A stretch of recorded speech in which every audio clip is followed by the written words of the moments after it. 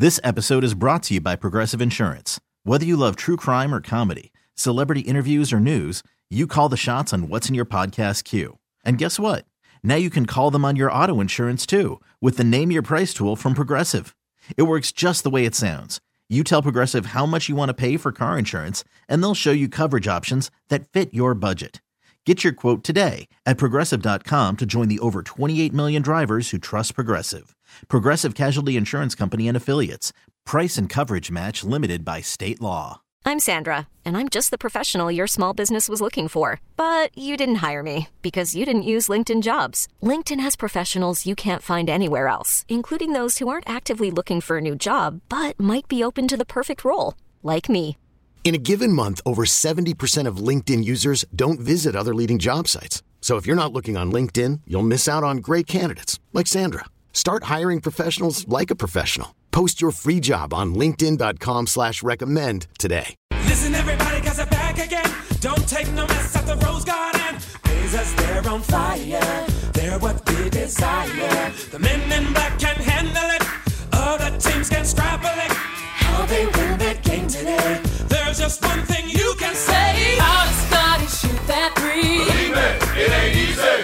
How did Brian jump so sweet? Believe it ain't easy. It's the flying dot that's in your lap. As Damon takes it to the rack. How the world did they do that? Believe it ain't easy. Drive your hoopty to the game. See the fans that go insane.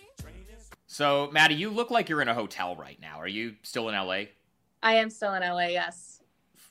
So, what have the last what are we at now? 4 or 5 days since this whole GP2 thing happened? Like what walk me through how this whole thing unfolded from your end.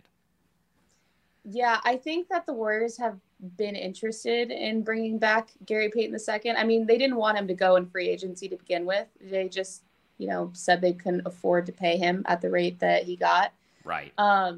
But clearly the James Wiseman experiment was just not working. He was just taking up a roster spot. They couldn't really afford to let him play through his mistakes, which is something he clearly needed to do. And it kind of seemed like the end was near, in January and February, because even when he was healthy, they weren't playing him. And in November, they sent James Wiseman down to the G League to get that experience, to get the game reps he needed, because he's only played 60 NBA games in 3 seasons, which is absolutely wild. Like, not missed even all of last season. Yeah, he missed all of last season. He has not even had a full NBA 82 game slate yet. So it seemed like, Wiseman would be in a better position if he was for a team that is focused on developing for the future. And I think the Warriors kind of recognize that they're more of in a win now mode, and they believe that adding Gary Payton II, somebody that is familiar with the system, has proven track record of success with the Warriors, would be. It's not going to save their season, but maybe it'll help them, shore up that perimeter defense that's been really porous this season.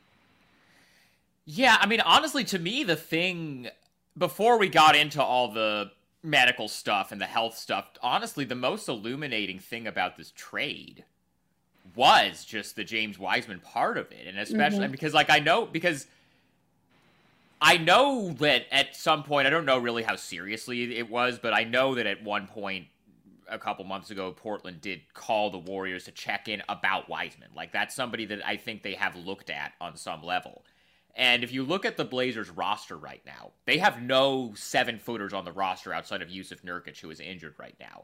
Mm-hmm. So one would think that if they were going to do some sort of trade with each other, it might make some sense for Portland to look at Wiseman, as a 7-footer who's 21 and was a number 2 overall pick 3 years ago or whatever.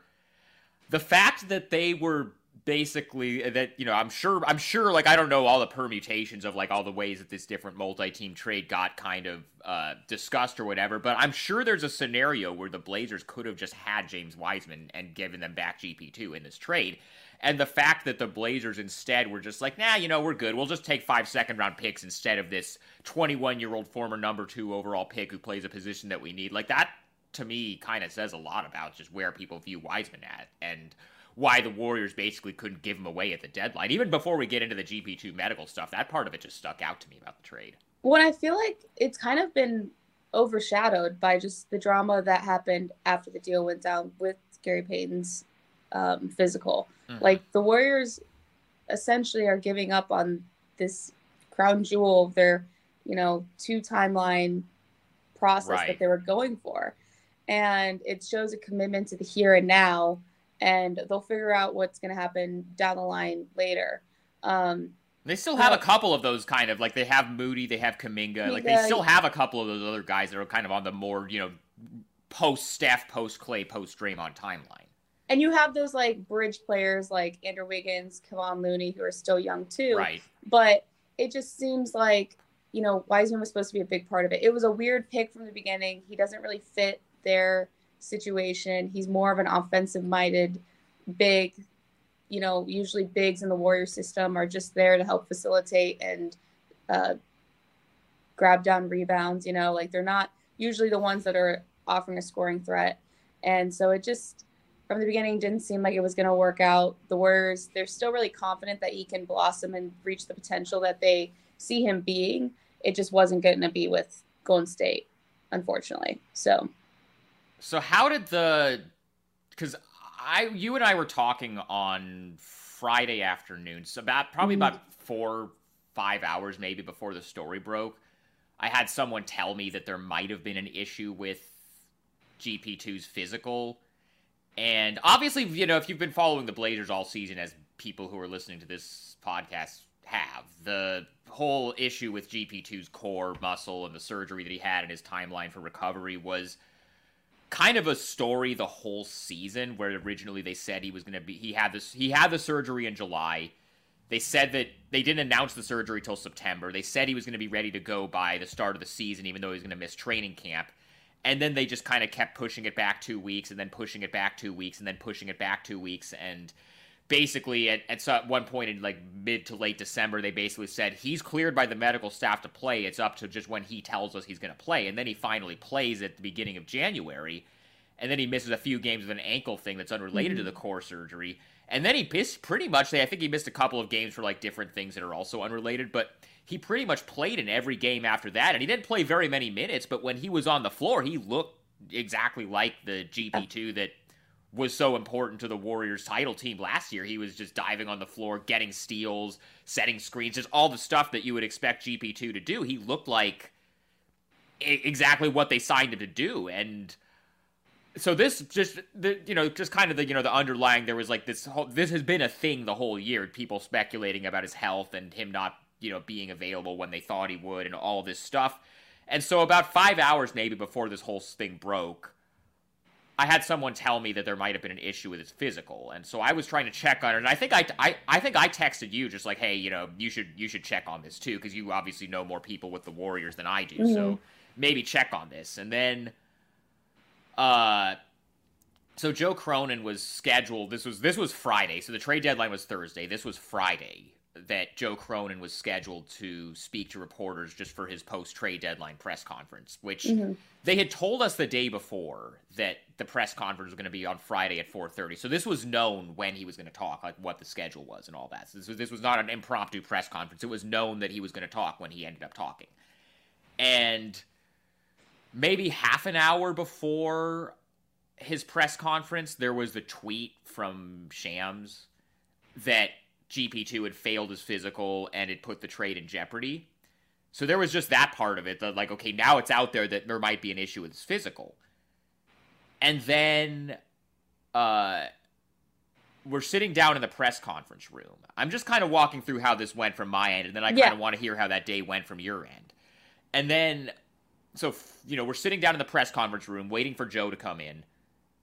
5 minutes before Joe walks in, the story on The Athletic comes out that has the details with the stuff about the Warriors were concerned with the Blazers medical staff shooting him up with Toradol and then making him play and kind of pressuring him to play before he was hurt or before he was ready to go. That came out 5 minutes before the press conference. And so we were all just kind of like, 5 minutes before Joe walks into the media room, we're just kind of all looking at this and real like, what the hell is this? Like this is out of nowhere. We hadn't heard anything about this.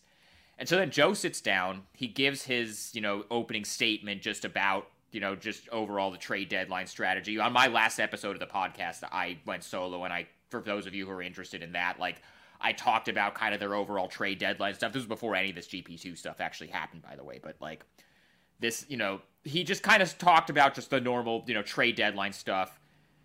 And obviously when something like this is out there and you have the GM on the podium at a press conference taking questions, it has to be asked about, right?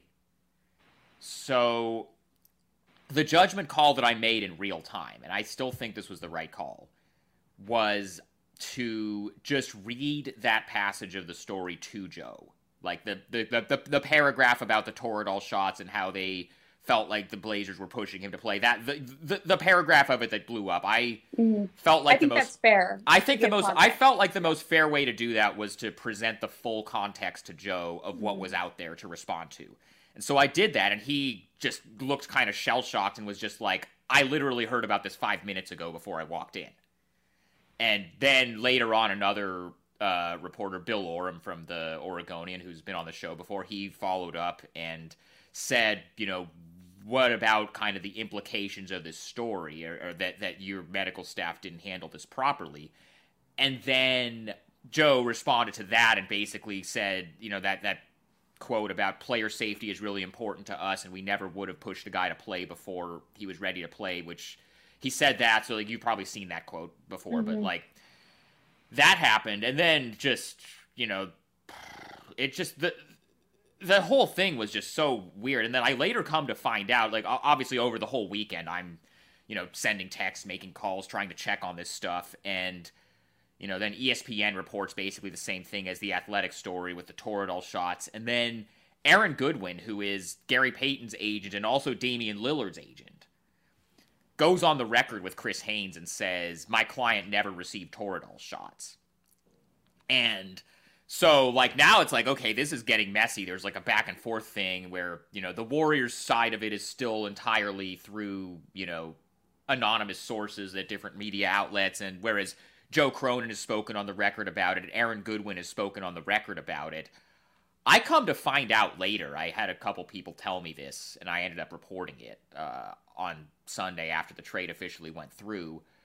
I come to find out that the Blazers had zero heads up about any of this, either from the Warriors, like during, this time after they agreed to the trade, but after he took the physical, the Warriors never called the Blazers and said, hey, there's something up with this physical, what's the deal with this? And any of the media outlets that were reporting on it never called the Blazers to ask for comment or to say, hey, it's just a heads up, we're running this.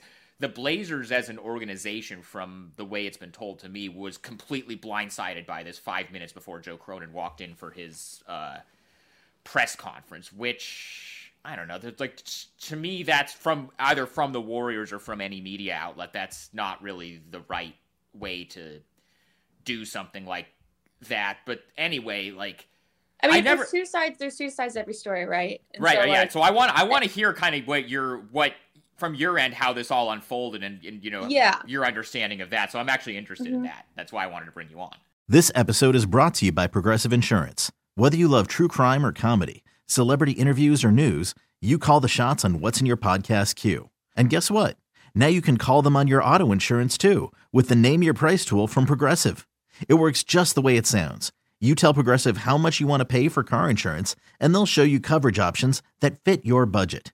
Get your quote today at Progressive.com to join the over 28 million drivers who trust Progressive. Progressive Casualty Insurance Company and Affiliates. Price and coverage match limited by state law. Odyssey is giving you a chance to win a trip to London to see Taylor Swift at the Eras Tour. It's Tay in the UK. Hey, it's Taylor. Just download the free Odyssey app, log in and listen to a participating station for a minimum of 60 minutes to get your daily entry. And you could win a chance to fly off to London with 3 friends and see Taylor. I can't wait to see you at the Eras Tour in London. For more, go to odyssey.com/Taylor. Tay in the UK. It's on the Odyssey app. Thanks to Republic Records. This is a national contest.